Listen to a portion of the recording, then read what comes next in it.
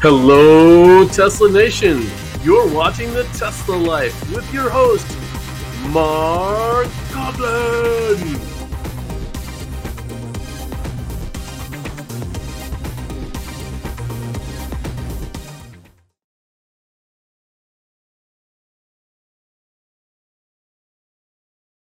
I can't hear you, Mark. You have to unmute. Maybe that'll work better then. There we go. There he is. Welcome everyone to the show. Here we are, the Tesla Life number 262 for the 13th of July, 2022. Welcome to the show. And as you can see, my good friend Patrick has joined me for the show. How are you today, sir? I'm good. If you are a Tesla driver in Oregon, things are going to get a lot better. We've got that big supercharger station coming in Sutherland we talked about. We have a new service center that's going to be opening. It was just a rumor, but now it looks like it's true. The sign's been up there for a while.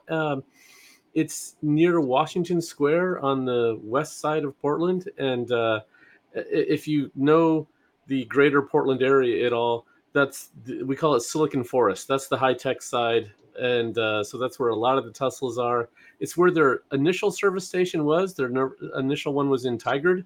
And then they moved down to South Waterfront, which is just a pain to get to with traffic. So now they're going to have another one on the west side, where it should have always been.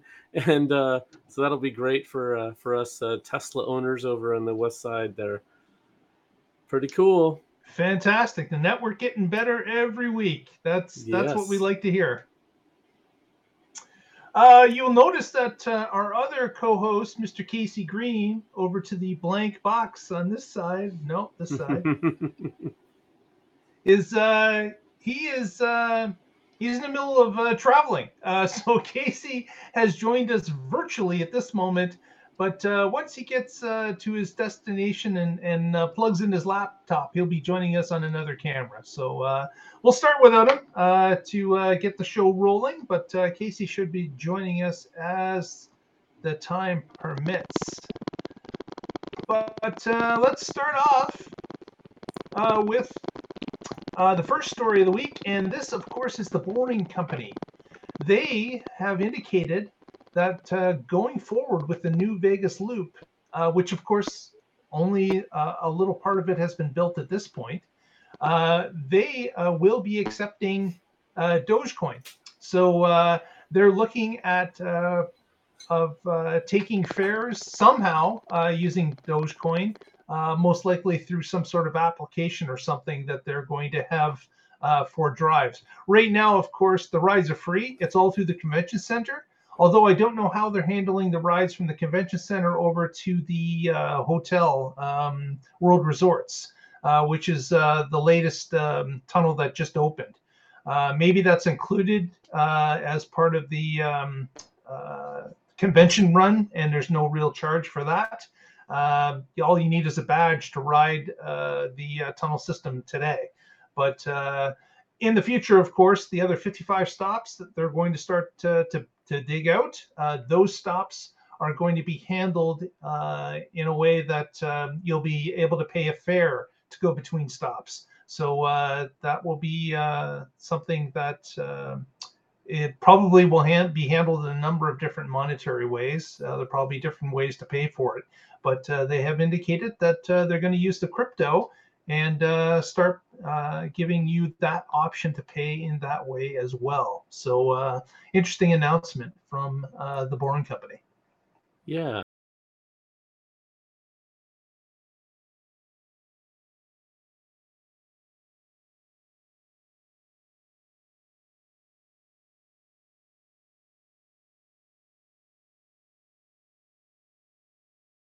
App. I know there's a different company, but imagine if they did that and every Tesla owner had a Doge wallet all of a sudden.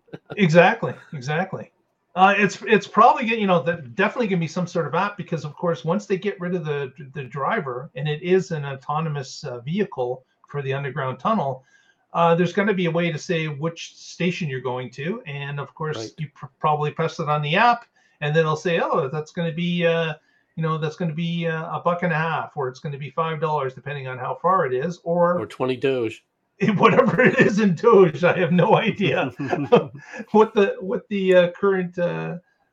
current currency is trading at. So that would be interesting. Now, we just got to note that the video and audio is breaking up. I did see a bit of a flutter, but it looks like we're okay now. Yep. Those in the chat room, Hockey Day, Derek, David, let us know if you're getting the audio and video fine. Next story, Patrick's got one about how far in front Tesla is when it comes to batteries. That is right. So this comes to us from Teslarati, and it's titled "Tesla Still Leads Battery EV Market by a Mile." So you might have heard some vicious rumors to the contrary that BYD was leading, and that's there were a lot of headlines that were misleading. Let's just put it that way, because BYD released their numbers and they included plug-in hybrids. And so, yes, if you looked at that, then Tesla was not leading. But this article shows clearly that Tesla is out ahead by a mile. So BYD's shipped over just over 300,000 in the first half, whereas Tesla's over 550,000 in the first half.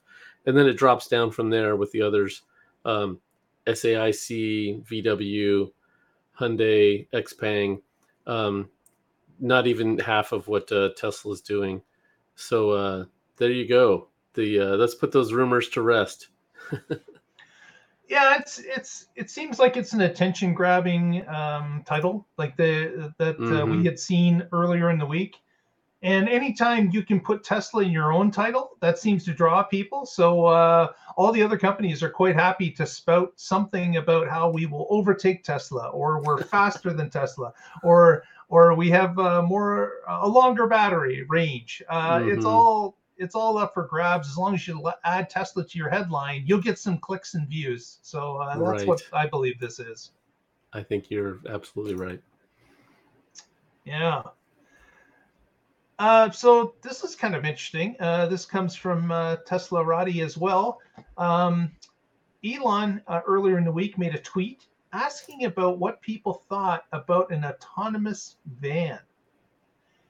And of course, this kind of ties in, I believe, with the Boring Company, because I believe that they're going to need a larger vehicle to take more people as opposed to just a Model X.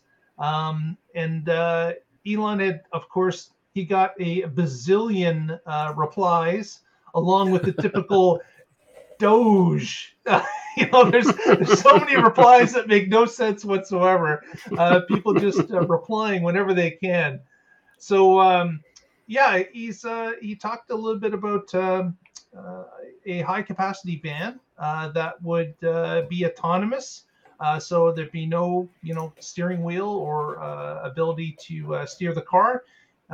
Just going to put passengers inside of it. So there was a couple of art pieces that were put up, and these, of course, weren't Tesla images. They were people just taking a stab at it, with a van with suicide doors that looked like it had 20 seats on the inside of it. So again, we've been talking about a high capacity vehicle for quite some time here at the Tesla Life. There's been so many indications that is the way they are wanting to go at some point. Remember the Boring Company's bid for the Southern California Airport, Ontario Airport in Southern California, where we're actually in the contract. They'd indicated a vehicle that would take 20 people and would have luggage for that amount of people as well. So obviously it's something that they've been thinking about for a long time. But like everything else today, as they were yesterday, as they probably will be tomorrow, Tesla is battery constrained at this point. So right. They've got many different irons in the fire. They're trying to ramp up production of their best-selling vehicle. And they're not wanting to add multiple new cars to the list with them not being able to fulfill them. So we've got all these things going on, and it's just a problem of capacity at this point. So I don't think there's a ban coming soon. Do I think the engineering group has worked on maybe some drawings and some understanding of what would be required? Definitely. But at this point, I think it is just it's just a Twitter headline today. Yeah. Hey, welcome to the show, Casey. Indeed. Very good. Casey's with us. So, hey, look, with special guest. Cool. Baby Green is right with him. Yeah, so coming to you live from my grandmother and uncle's Airbnb. We got held up by a very, very bad crash that FSD would have solved. There was a pickup truck that crushed the rear end of an 03 to 08, not 08, 03 to 05 gen Odyssey. And funny story is, as we came up on this crash that autopilot would have solved, policeman walks out into the street. He's going like this, and the car stops a respectable distance from him, waits. He starts walking off, and then he drops his hand, and the car just speeds off. Wow. Yeah. Of course, you were at the ready in case I was at the ready because might have happened. I thought something was going to happen because the car is a bit special. Earlier in the week, it was trash day, and the trash truck was in the road, but partially on the road, and he was doing the stops, picking up the trash, and everybody was going around safely. Our car saw cars oncoming. It waited for them to clear. It saw another car oncoming. It went around the truck, and then took off. Safely, like the same way I would have done it. I was about to do it because I figured, it's going to sit here and wait for the truck, because it did wait for a bicyclist, which is the correct behavior. And for the bicyclists, it did eventually go around them, but it gave them a long time by themselves to do what they wanted, which was their right. And the way it handled it. So lots of new situations being handled well by FSD in the past couple of days. Yes, and sometimes it gets roundabouts correctly. Oh, yeah, we have roundabouts here, and it handles them great. Yeah. The first one we encountered, it did perfectly. So it's like, maybe they've solved it. And then the second one, it changed lanes in the middle of the roundabout. Oh. Yeah, that's a no-no. Yeah, exactly. Yeah, they have dotted lines in the roundabout just to confuse us all. That's the way they do it. Exactly. Well, back to the van. Yes. Yeah, so the van, it seems really interesting. Like I hope that it comes to be like Mark was saying. I don't know that it's going to be anytime soon, but if they do like all the other van makers like Ford and Chevy and build it on their truck platform, then they've got a head start. But if they do like everybody else and do it as a unibody van, it is nowhere near looking at happening. I just find this frustrating. If they have a lot of people waiting for the Cybertruck. And so to go and start teasing new vehicles when how long has it been since we've heard about the Roadster and the Semi and Cybertruck? They need to deliver those before they even start teasing anything else. Especially the Semi and the Roadster. I can see them doing what they do, but the Cybertruck also needs to happen. Yeah. There's you've got theoretically millions of orders that are waiting for the Cybertruck, and combined, it's something that has to be done.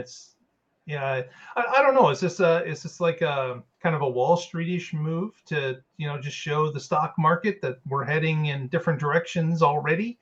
We're thinking about other things. We're engineering other things, even though we know the capacity is going to stop them from doing that based on the number of batteries that they have. Yeah, the only way I see this making any sense, other than like you said, wetting the whistle for the financial types, is if this thing will be based off the Cybertruck and like just have a closed back instead of an open vault, and then just have swing doors. That would give them so much of a head start. Because unlike Model S and Model X, which they thought would be, it's just a bigger frame. No. But if you're literally just closing in the vault and then opening up barn doors or sliding door or whatever in the back, then that is actually the way that Elon described how simple it would be to go from S to X. Yeah. Yeah. Well, I'm sure that more news will come to us over time. So we will definitely keep our eyes and ears open on that. Speaking of eyes and ears open, Patrick's got a story about fobs. That is right. So Yeah. if you have a Model S or X on order, you might not be getting a key fob with it. And if you're a Model 3 or Y owner, you're like, what? Good. Why would I expect that? What's a fob? Yeah, what's a fob? Your only Well, some of response- them spent the $300 for the accessory. Correct. Yes. So there's Various an accessory versions of it. you can get a key fob if you have a 3 or a Y, and now you're going to have to do the same thing with an S or an X. And I'm kind of two minds on this. So the S and X they're higher end. You're paying more for it. So why are they shortchanging you on this little thing? That's one side. And then another part of my brain is like, well, if this they had the option of either raising the price or doing this, and this way it's still available after you can buy it as an accessory, and I'd rather have them do that than raise the price on everybody. So I don't know. I'm kind of torn. I mean, like I've got this right here, so I can just walk up and tap the car, and it works. So I end up usually got my phone with me. So yeah, I'm with you on Model S. However, on Model X, that is a piss poor solution because you cannot use most of the functionality of the car from the app.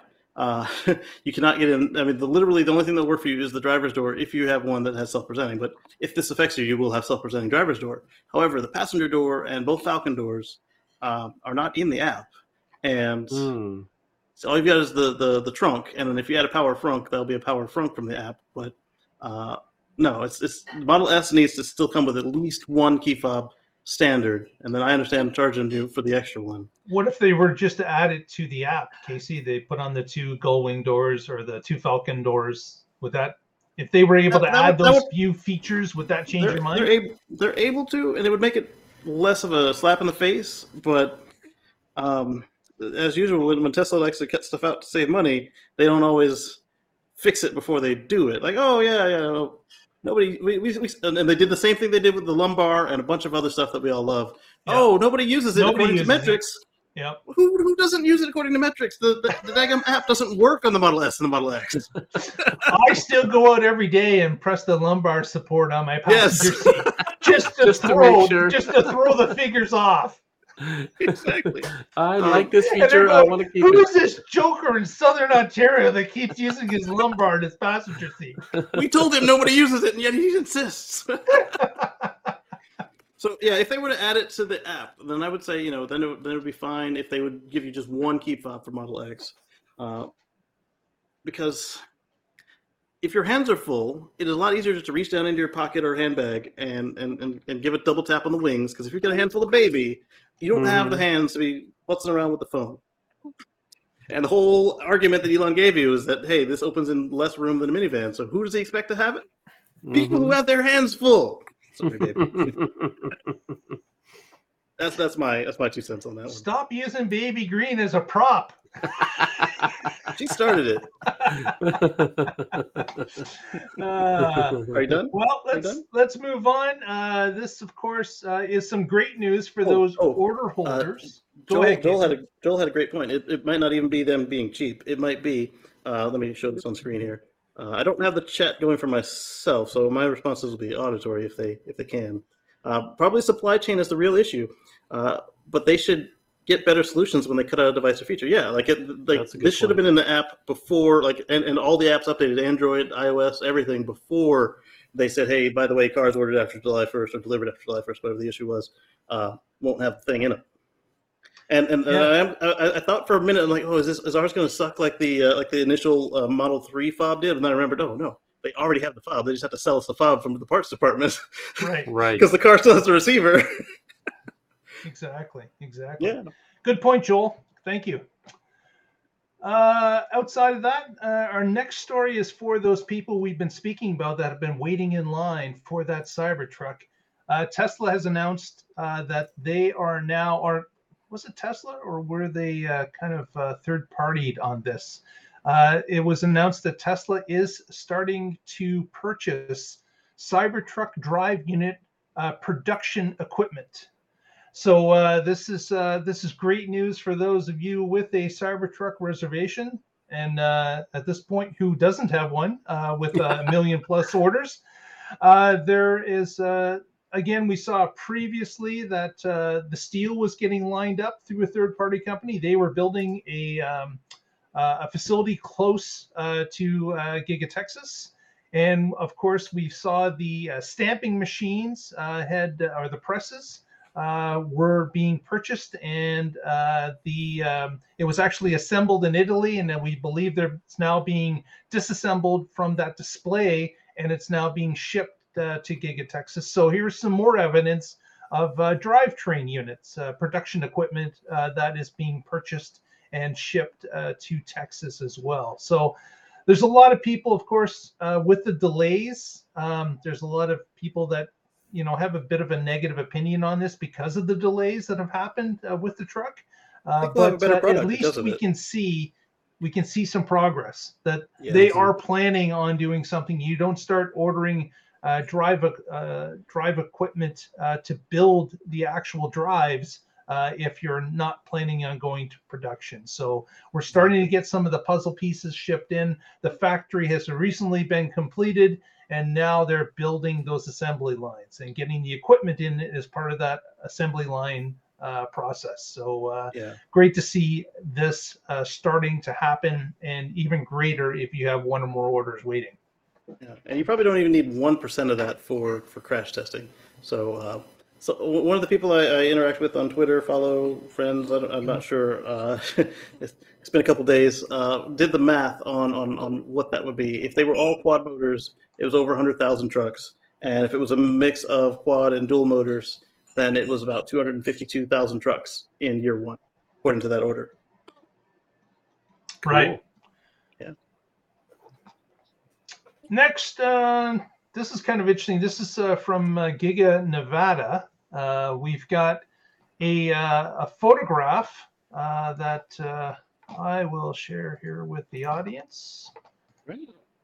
Let's go to share the screen. Boom. And there we go. Yeah. So this is not only a picture of the parking lot, because those are not Tesla white vehicles out there. No. Those are megapacks. $15 million or $1 billion of megapacks? Yeah, there's quite a dollar amount just sitting in the desert sun waiting to be shipped. So you can also see to the right here, you've got a 53-foot flat deck or step deck trailer ready to haul one of these away. So that gives it kind of scale. If that's a 53-foot step deck, you can see the step right there. So it's good to see that this photo is showing a lot of inventory, as someone mentioned, just sitting out waiting to be delivered. So Go ahead, Casey. When I first saw this photo, I was like, man, they're just letting a lot of that batteries out there just sit. And then I realized that, wait, no, I mean, they are sitting, but it's not as bad as I thought. Like, they're not deactivated. Remember, these are self-heating, self-cooling units that are outdoor rated for the high desert and near Arctic. So I bet you they all have half a charge, and they're just sitting there maintaining themselves. Yeah, they would have to be, because, of course, that's going to be their job going forward, right? They may be sitting in a jungle area in Hawaii, or they may be sitting in a dry desert, or they could be sitting in Alaska. So they are definitely rated for outside, so not a problem there. I wonder if they're seasoning. The other thing is that some people say that there's why are they keeping them all there? Why aren't they starting to ship them? It's because, of course, there are timelines on both sides, right? You've got a utility that needs it at a certain time because they're clearing pads or places to put them, and they want them in a certain order and a certain amount at a certain time. So all part of the contract. Tesla, of course, is waiting to fulfill those contracts. If they had the ability to ship them early, I'm sure they would, because of course they get paid as soon as they hit the ground upon completion of that contract. Yes. So, and as we've seen in the past few, some of these projects are really large, like that one in California that had happened. So this is not a surprise, and you've got this much inventory sitting out there waiting to go to another project. So I wouldn't say that these are unallocated. It's just that where else would you store them after you build them, but Right. outside where they're going to be used anyways in that Exactly. fashion. So I have a question then. So obviously I was half joking when I said they're seasoning out there, like iron pots. But maybe they really are. Remember that we heard about those two projects where a mega pack caught fire and they still went through anyway because it was only one unit out of hundreds. Maybe they are also doing some testing there to make sure that that when they drop them on site to do the final test, that they don't have any more pop in the magic smoke. Possibly. Yes, sweetie. Well, speaking of smoke, get a load of this, guys. There was this caught my eye on the Twitter feed the other day, and I thought I'd share it with the audience. There was a Model 3 with a unique wrap that I have never seen one like this. And that is unique. You sharing it? I don't see it. Yet. You're not seeing it there yet? we go. Now I am. Yeah. I hit the button, but it didn't take that I hit the button. Okay. Pretty cool. The back didn't quite match with the front. I mean, I thought it was No, the back is definitely unique. Yeah. We'll get the back again. Look at that, like zebra. Oh yeah. This has a very 1980s vibe somehow. Right, like a Lisa Trapper Keeper. Like I thought it was well executed. It's not for me, but I see that they executed it well based on what I'm seeing and knowing about 1980s Trapper Keepers. I definitely tell you would have no problem finding us in the Home Depot parking lot if there was a row of white Teslas. Right. That is spectacular. Yeah. Again, it's not for me, but I love the originality of this. Yeah. I bet you there's going to be even more with Cybertruck because that one you don't have to go take it to a wrap shop. Like everything is a straight line and it's stainless steel, so you don't have to feel bad. Like as long as you're not like sawing through it with like something that will cut steel, you just try it at home, and if you really like it, and you can take it to a wrap shop. Say, hey, this is the design I've settled on. Now I want a pro to do it. And I think the wrapping is starting to take on another level too, because people that are ordering the white or the midnight silver, that is the free color. I'm thinking a lot of people are saying, man, like, here's a story. I drove by my local Tesla dealership. Yeah. No word of a lie. There's about 40 cars sitting in the lot, and about 29, 30 of them were white. And then there was a few colors spattered in between. So obviously white is the predominant color out there. So, and it is beginning to be a problem when people are parking beside each other at malls and other places that all these white Model 3s or Ys are just, they all look the same, right? Yeah. So spending an extra $1,000 or maybe $1,500 on a wrap is a great way to individualize your vehicle. And like Casey said, when it comes to the Cybertruck, people be able to do it themselves, no problem with the flat angles. Exactly. But, David brings up a good point about this particular one. Is like, does it do different stuff under a black light? That would be take it to a rave. Let's find out. Hoist it up on cables like Will Smith's son. Exactly. Here's another interesting story. Tesla Semi spotted on the road in California. This time, two of them together, traveling. There was a short video of them traveling on a highway and keeping a certain distance from each other. And of course, that prompted speculation that maybe they're working a little bit on the convoy mode, which we have not heard much about at all since the unveiling of the convoy mode in when the truck was actually shown to the public. So, and of course, if you don't remember, the convoy mode would allow the front truck to send a signal to up to two trucks behind it to allow them to follow at a safe distance and also combine it for better fuel economy because the front truck is being the wind deflector, and within a certain range behind that truck and trailer, if you get another truck in it, that second truck burns a lot less energy to keep the speed. So it's something that will allow savings of the vehicles, and at some point when autonomous goes through, it may be the very start of full autonomy to allow a driver to be in the front and then 2 empty cab trucks follow the truck with the driver in convoy mode, and be able to deliver 3 trucks as opposed to 1 truck with just a single driver. How Yeah, that Elon makes a lot kinda more sold sense. it to us too. Yeah. That way you So have a that responsible driver there in the lead vehicle making the choices, and the other ones don't have to have as much intelligence to just be in follow mode. Right. And Plus, then if with something does FSD, go wrong, there's a human on site. right, and with FSD, exactly. they can space out more at a on ramp, and they can cluster together for maximum fuel economy when they're not blocking something. And then Mhm. because we've seen how capable FSD is, while it's on the highway and while it's getting around town, as long as you say, hey, don't get more than a mile from the lead driver, then he or she can be responsible for the other 2. Exactly. So that's something, of course, haven't heard a lot about it. We still haven't heard anything about Pepsi or Frito-Lay getting those first test vehicles. Right. That man, that was back at the beginning of the year Yeah. when we heard Pepsi's administrator say we're getting a couple of them. Like he Yeah. had already announced that, I believe, in Q4 of 2021. So they haven't gotten them because, of Yeah. course, the drone army has not reported that there's any semis, Tesla semis, charging at Frito-Lay or picking up loads there. So and that's of course in Modesto, California. So that place is under surveillance. Let's put it that way. About 24/7, I would believe.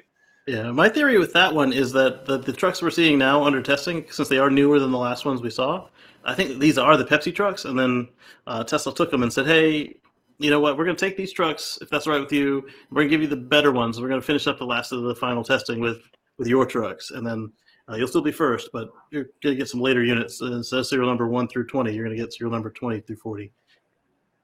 That must be a tough job for the Tesla employee that's the liaison to Pepsi. And for him to get news from above that you got to tell them it's going to be another delay of a month or another delay of a quarter or another delay. Like man, that's a brutal job in sales after you've made the sale. Yes. And then the uppers in your company are saying, we got to hold off. We can't ship the product yet. So that is no fun at all. Sure. Next, let's go. Oh, here's a cool story. So Sandy Munro, of course, the teardown of electric vehicles king, has been rummaging the country looking for any type of electric vehicle to rip into shreds on his hoists. He was offered the ability to have a Model Y 4680 from Texas. He bought it from someone in Florida. They drove it back to Detroit almost immediately, and they've started to roll out videos. So they're taking the car apart. Last week, we talked about them dropping the battery pack with the seats right out of the vehicle. They talked about taking the seats and stuff off, and they talked about the structure of the battery pack. They talked about the actual powder coating, basically, of the exterior of the battery that kind of confused them. And then they said they were going to start to tear into the actual pack. They looked at it from the outside and said, you know what, we think this might be a problem because this looks really tight. And they're knocking on it and understanding that there wasn't a lot of hollow parts in the battery. So they took the air chisel tools to it and they've started to rip it apart. And they got maybe a quarter or a third of the way in on both ends. And they discovered that this thing is almost bulletproof. They're having a real difficult time of peeling the cover back and getting to the inside of this actual pack. When they peeled the corners up on both the front and the back end, what became apparent immediately was a pinkish type foam. Yeah. That is something that they haven't experienced before. They've seen foam before, but this is a different chemistry of foam where it is filled in all the nooks and crannies of this battery pack on the edges, between the banks of batteries, along the top of them, presumably along the bottom of them. and they are having a difficult time. In fact, they put a video out, which we linked to in the stories, where they were saying, we thought we would have this thing apart by now. We are sorry. Yes. We have, we now have hundreds of thousands of people that are bothering us every day as to, well, why don't you just show it to us? So they're having difficulty getting this in a tease. They're not in it yet. Yeah. So the other thing that's slowing them down is, they do have to watch for the safety of their own employees, and so they're because they haven't opened it up to kill the thing yet. So they have to, cover the contactors. They have to make sure there's no exposed wires. And, the other thing this does right here is the worst type of video, when you show that you've killed 2 employees trying to do trying to speed it up. Come work for Monroe. We have 2 openings now. Right. The other good thing that this photo and the video show is that there was a rumor saying that, from folks who went to Giga Texas and other folks who'd seen photos of the battery, like we saw in Germany last week with the solar trailer. Was that last week? Yep. Okay. With the solar trailer, it was actually a hiring event, and they had some more 4680 packs, not fully assembled in that job fair. I don't know if it was actually meant to be a job fair, but that's why Tesla was there. And so folks were saying, "Oh yeah, see, they're not full of goo. They are full of goo when they're for sale, buddy." Yep, and it makes sense. So, I mean, this is a structural battery pack, so you want it to be solid, and having it full of goo, as you eloquently put it, means that you have contact all around, and that's how you can wick away heat. And I'm sure that that's part of the function of this. You want to have as much contact as you can so you can be thermally conductive for cooling. Right. And if that's the third major structure in the car, you get your front mega casting and your rear mega casting, and then you've got your battery. If that third element is weak, that's where the bending is going to occur, and you don't want it to bend under. The seats are bolted to the roof, to the lid of this thing. You don't want it bending in the passenger compartment. You want it bending in the crush zones. Yes, exactly.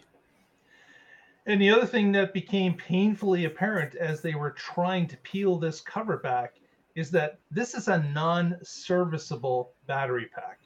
There's no way, like in the old Model S, that you'd be able to lower the battery down, take the lid off, and replace a row of 4680s. That is just not going to happen. No modules. Yep. These battery packs are built to be solid and stay that way all the way through their use case.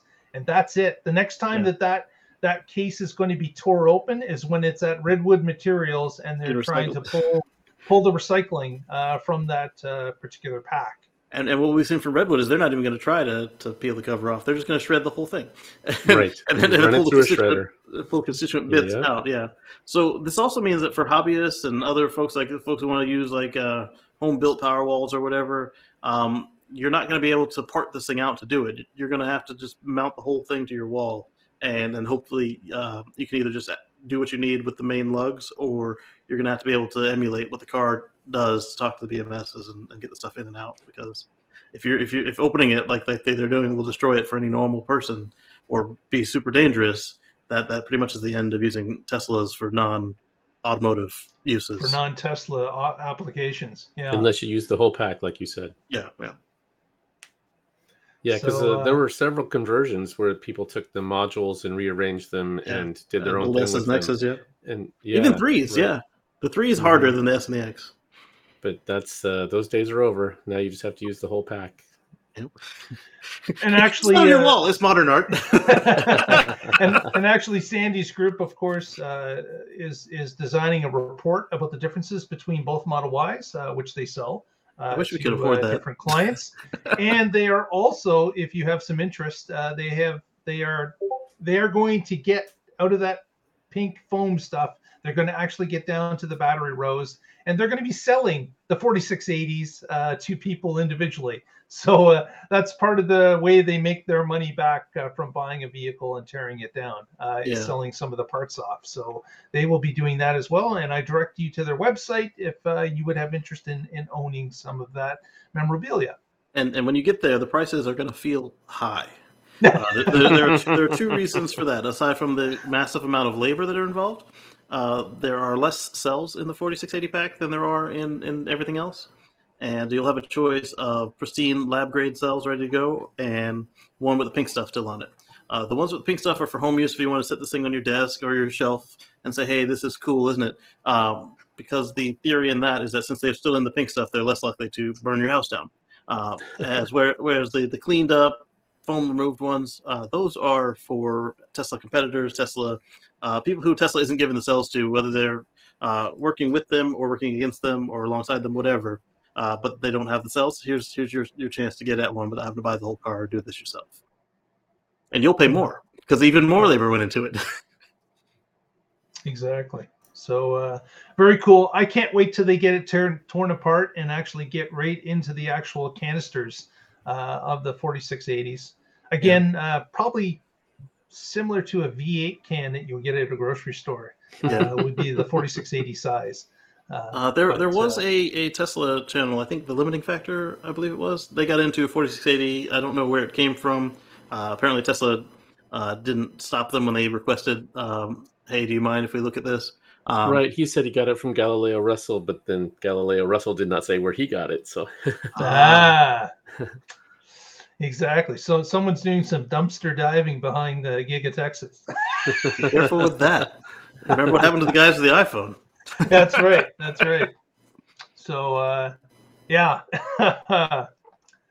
Our next story comes from Drive Tesla Canada, and this is kind of interesting. We have definitely talked about this subject many times.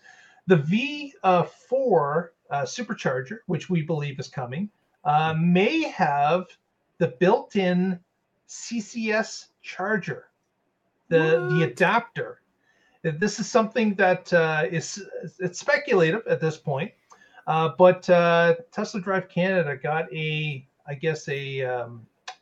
what would you call that? Tip? A hint, a tip that this is going on, and they didn't share a photograph of the actual unit because that would give away who leaked the information. But what they did do is they posted an image and explained how they believe it's going to occur.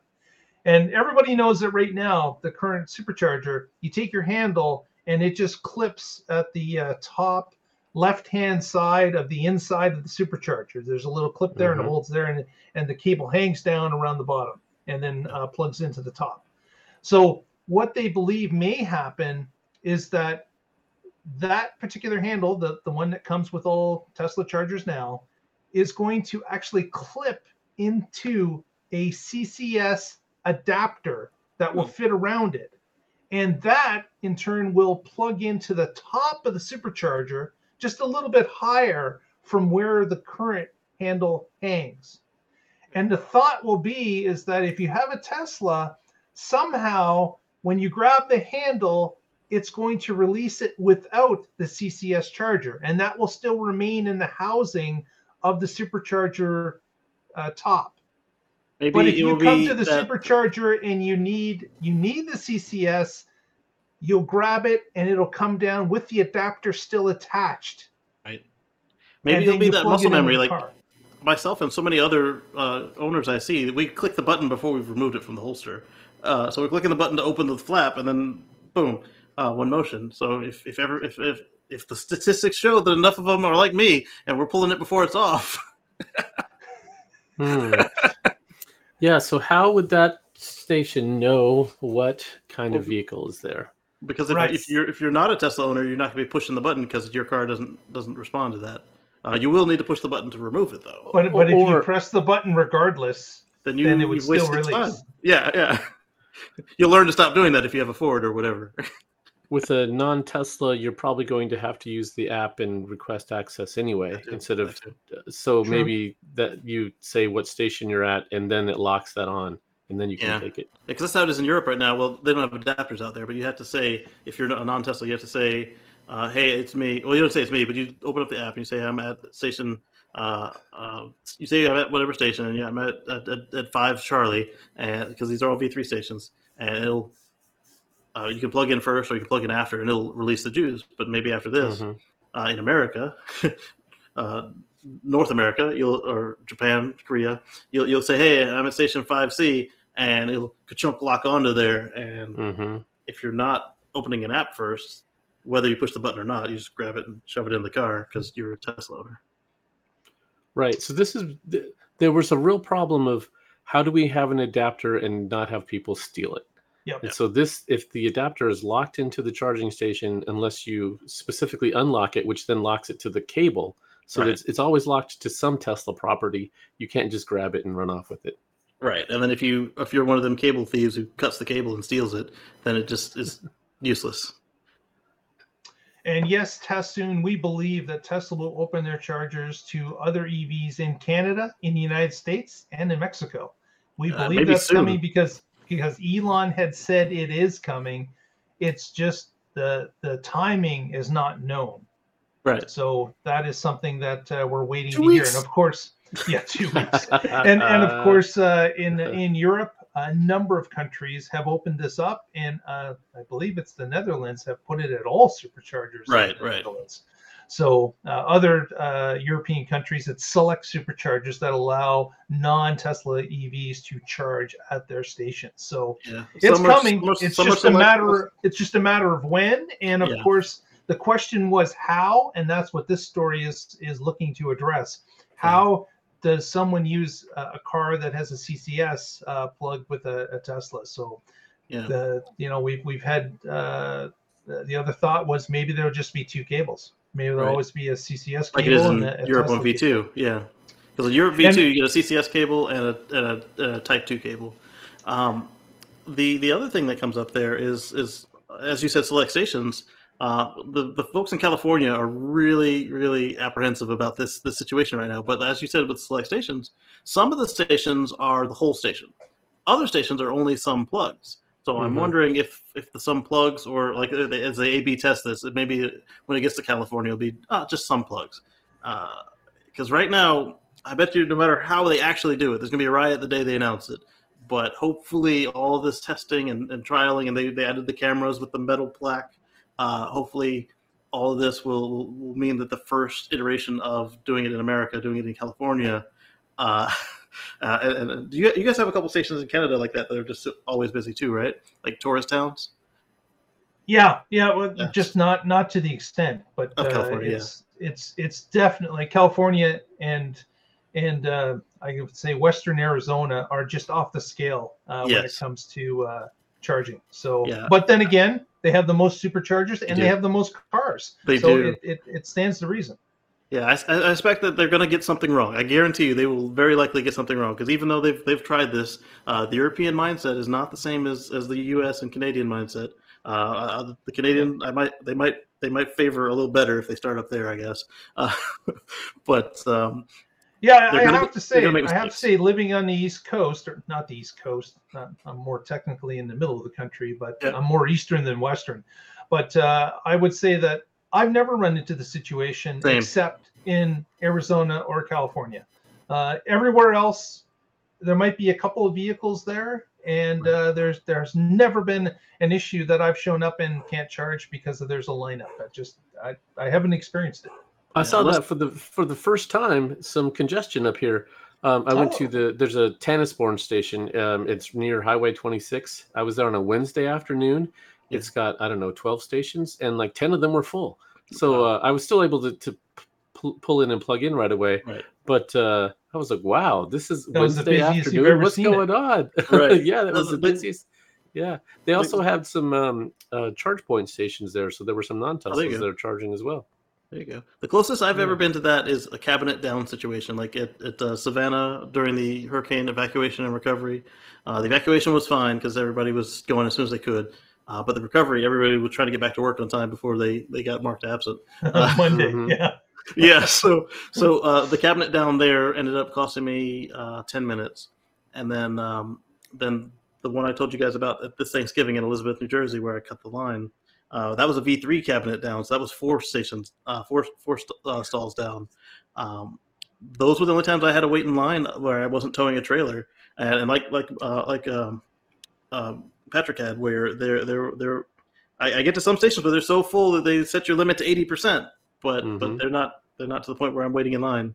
I did see the other day, myself and one other person in the Maryland club, we got the redirected to another station message because the one we picked or the one the car had picked was going to be full when we got there. But again, like I kept saying, that we're so lousy with stations. It's just awesome that they can reroute you and you still have plenty of range to get to the next one. It's just that's the way it's supposed to be. Yeah. Shout out to my Tesla week. Shout out to My Tesla Weekend. Thanks for joining us today. Thank you. Sorry, Patrick, to cut you off. Yeah, I was just going to say, it's really cool that the software in the car is smart enough to realize, it's going to be full by the time you get there, so let's send you somewhere else. That's just great. That's smart programming. And you want a good user experience, and that's the kind of stuff that gets you there. Yeah.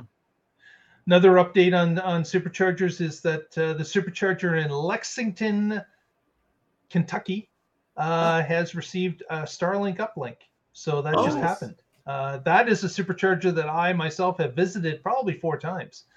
So they have now received an uplink for our Starlink. So if you happen to be there, check it out. I believe it'll be under the service network that you typically see when you're at a Tesla location. So same login. It'd be really cool, like you said, if it is already set up as if it's the service access point. The car already knows what to do with it. Mm-hmm. Anybody who doesn't have a connection at home, they get their updates. Any car with FSD rolls through and dumps all of its data to the pre-Dojo and Dojo system, and then you keep on rolling. Yeah. Right. Yeah. And hey, maybe you can even stream Netflix or whatever, even if you didn't have premium connectivity. If you're parked, that would be interesting to know. That'd be cool. Or if you do have premium connectivity, then because this area I'm at now is 1 bar no matter what. So even the car's connection was slow, even though it says LTE, 5G, whatever. Even when it has up to 3 bars, the latency is just terrible. But it does download once it gets started. So something like that. If you're in a spot that's covered with that kind of coverage, then even if you're on premium, it should go over the service network like it does at the service center. Yeah, but that would be great.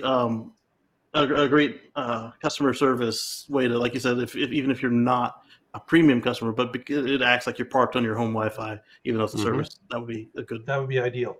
Yeah, go ahead, Mark. Sorry. And even one other piece of information about superchargers, Aptera, which of course is the group that's producing a vehicle that Casey at some point is going to get. They went on Twitter and pushed out again that the Tesla Charger is the way to go. The style, the design over CCS, over J1772, they're saying that is the best solution.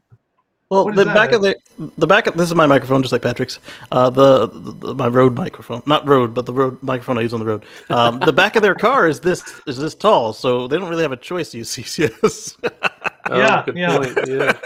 So they have been vocal about asking Congress to make a change to the standards that are currently out there. I think they're going to have a hard time doing it. Good luck with that. I agree with them, but good luck senators with that don't like Elon. They have produced a page where you can go in and state that you're on board with it. You can definitely see the links in the Twitter feeds, so it's out there if you want to participate in that. But we thinking that's going to be a bit of an uphill battle. Yeah, it's such a much more eloquent handle, and it works for AC and DC.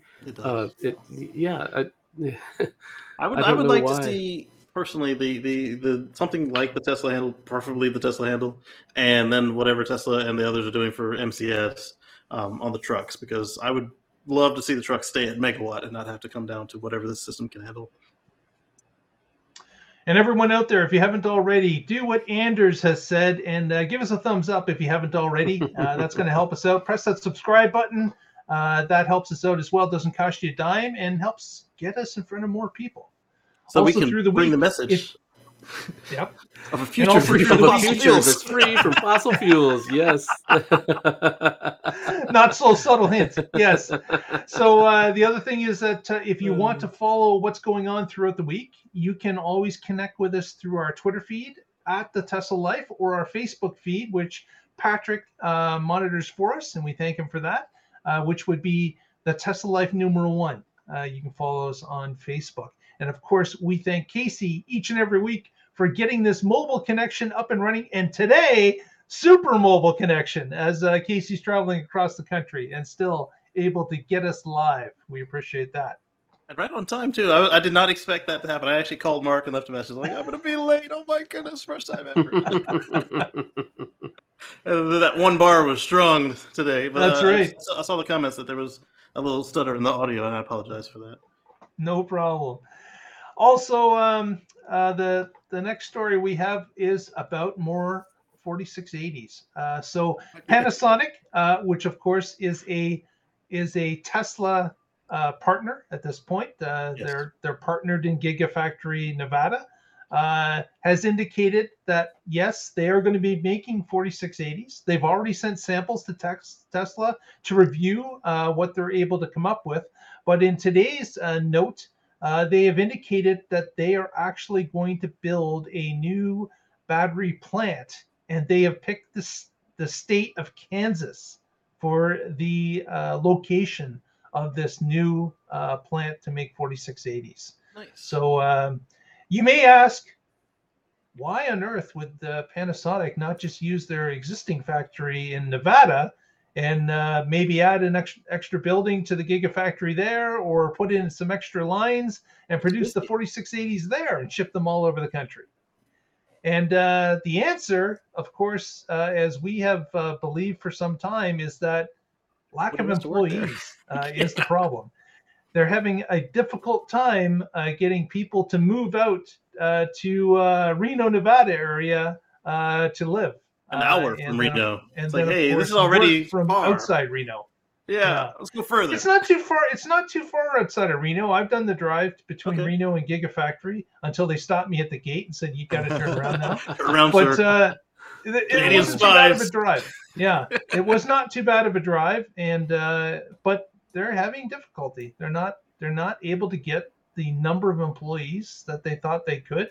Land might be cheap, and it was a good thought, but you need people to run a factory, and that is not an option going forward for Panasonic, it appears. Yeah, and Oklahoma gets hosed again. Oh man! Picked. I'm curious now if it's a little closer to Texas, but no, we're going to Kansas. Right. But cycling to attach this to one of our previous stories, we saw that the parking lot full of mega packs. When the mega pack factory comes online, will the Giga One still make mega packs? I guess that depends. It depends if they have capacity to do it in two spots. Yeah. It also depends if they have the employees to do it in two spots. So right. Yeah, if you build it in Kansas and you've got access to new employees like they did in Austin, they understood the mistake. They said, you know what, Austin is a huge growing populous area where we can pull in because we're right close to downtown. Yeah. We're close to the airport. We've got the demographic of employees all around us. We should be able to pull them in, and engineers they can work there. And labor, yeah. So it's now it's a balancing act. We can't just build it where the land is cheap and we can get it. We have to build it where it's economical to build it. Plus, we have access to more and more employees, education systems, and in places where people want to live. So, or they could call Anders. The new way. They could. Hockey Day, Redwood is located in Colorado. Oh, yeah. They're going to be like a defense contractor. They've just got stuff everywhere around the world. Yeah, that would make sense. Wherever the battery, you don't want to have to ship the batteries all to Colorado to do recycling. So my guess is they're going to start building locations in other spots as they grow. Yeah, and with this Kansas site, I don't think Panasonic's going to stop any place that they already have going. Probably not. There's just such a demand for batteries going forward. If we want to move off of fossil fuels to a future free from fossil fuels, then we're going to have battery packs to do that. And I'm running off the batteries on the side of my house right now. My whole office is running off solar right now. Yeah. Well, so this is cool. Solar it collected earlier today because when I'm not here with the laptop, the solar can actually keep up. The other thing that, like Mark mentioned, like why don't they just put it in Giga Nevada? You'll have to, even if you're not putting it on the same line, you still have to shut stuff down to get it in there if it's going to be in the same room, or like you said, to finish building it out. That does disrupt the existing operation, and then on top of that, can you get anybody to actually work your new expansion? That's another consideration. That is the boat they are in, but hopefully, again, based on the last creation of Gigafactories, it looks like they've learned from their issues in the past, and they're evolving as time goes along. So not only in just the cars or the issues they've run into with the vehicles themselves, but with the factories, with the lines, with all of it. So it is interesting that they didn't partner with Tesla, and like they did in Nevada Sparks, where they took a portion of Tesla's facility. It is interesting that they're not doing that this time, and taking one corner of Giga Austin. Well, they've got that whole corporate mindset, very much like a Toyota. They're very slow and conservative, and I bet you that we've only heard of a handful of the clashes that they had at Nevada. Imagine what we didn't hear with this very fast-moving, move fast and break stuff company versus this, hey, why don't we make sure it's working company? Sparks. Different mandates, for sure. Yeah. They should own their own destiny, so it makes sense. It does. Yeah. Well, with that, we want to thank everyone for watching this evening. Casey, any shout-outs from the vacation home?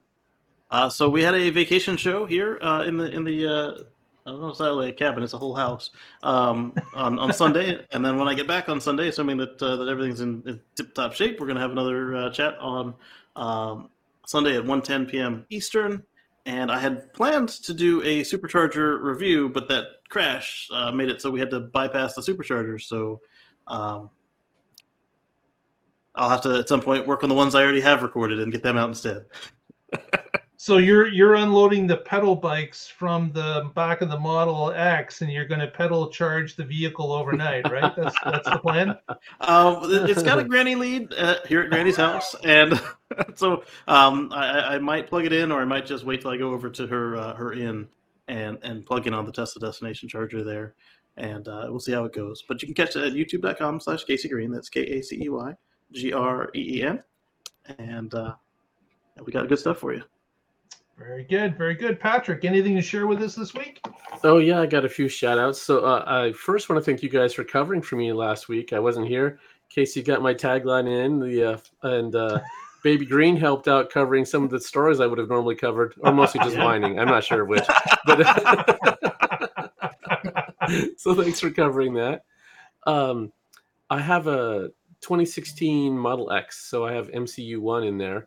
And Green the Only tweeted out how MCU1 is getting some love, and said that some of the how did he put it exactly? Non-compute intensive features would be coming to MCU1. So I said, oh, cool. Does that mean MCU1's going to get waypoints? To which the answer was no. That's compute intensive. Actually, it kind of is. My machine kind of chokes every time I tell it I want to edit my trip. Well, it doesn't seem like it should be. It's simple, map navigation stuff that they do also well. But I did it back in '98 with my little Philips Nino CE. Right, exactly. Yes, it should not be that compute intensive. And then, of course, because it's Twitter, I got ridiculed for even asking such a stupid question. You're going to go from version 2020 to 2022, right? Or did you get a 2021 update? I did just get an update last night, and I work from home, so I haven't been in the vehicle yet. I'm not sure which version it is off the top of my head. Yeah, but I mean, I know for a good portion of 2022, or 2020, either way, there were folks that were getting last year's version in either this year or last year, Quarantinium. So I'm curious if you're going from 2020 to 2022 or 2021 to 2022. My guess is that Patrick gets the brand new game X's and O's. Oh, yes. Not high tech. It's not. Yes, yeah. Although at the end of War Games, they got really into that game. That's right. That's right.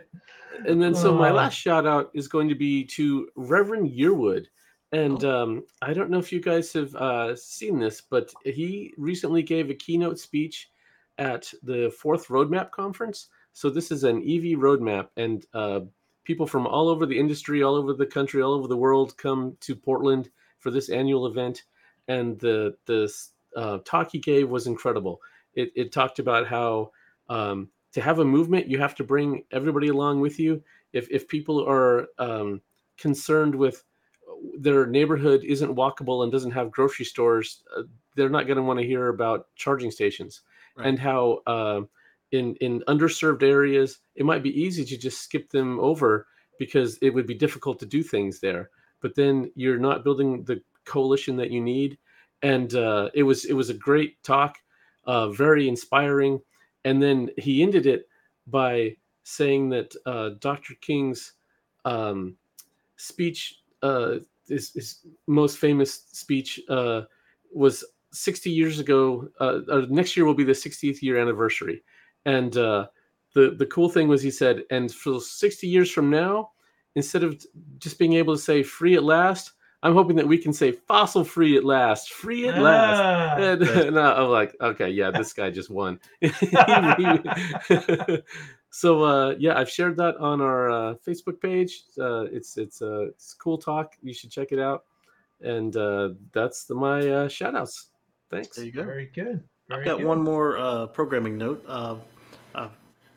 For those of you that miss stuff and would like to listen in the car or while you're at work, we do have a podcast, and it's this show. So if you want to hear us twice, that's great. If you don't, but basically, the show note is that we've streamlined that process. Usually, it gets up the same night, but when it doesn't, you sometimes see 2 or 3 shows. That's usually only 2. Will hit at the same time, like basically as fast as I can get them uploaded and processed on there. But for those of you who may have noticed there were hiccups, they've been worked through, and they'll generally show up a few minutes after the show, maybe even today with me being on the road like this, but we'll see. Very good. We appreciate that. And we thank you all for watching or listening today. And we look forward to getting together next week. And together we will find out what is going on in the Tesla life. Yes. And thank you, Lee Moon, for giving us the music every week. My server, even though I'm on the VPN, is not giving me the copy of the music. So stay positive, thanks for it. Negative. We'll catch you on the flip side. Have a great week, everyone. Good night. Bye.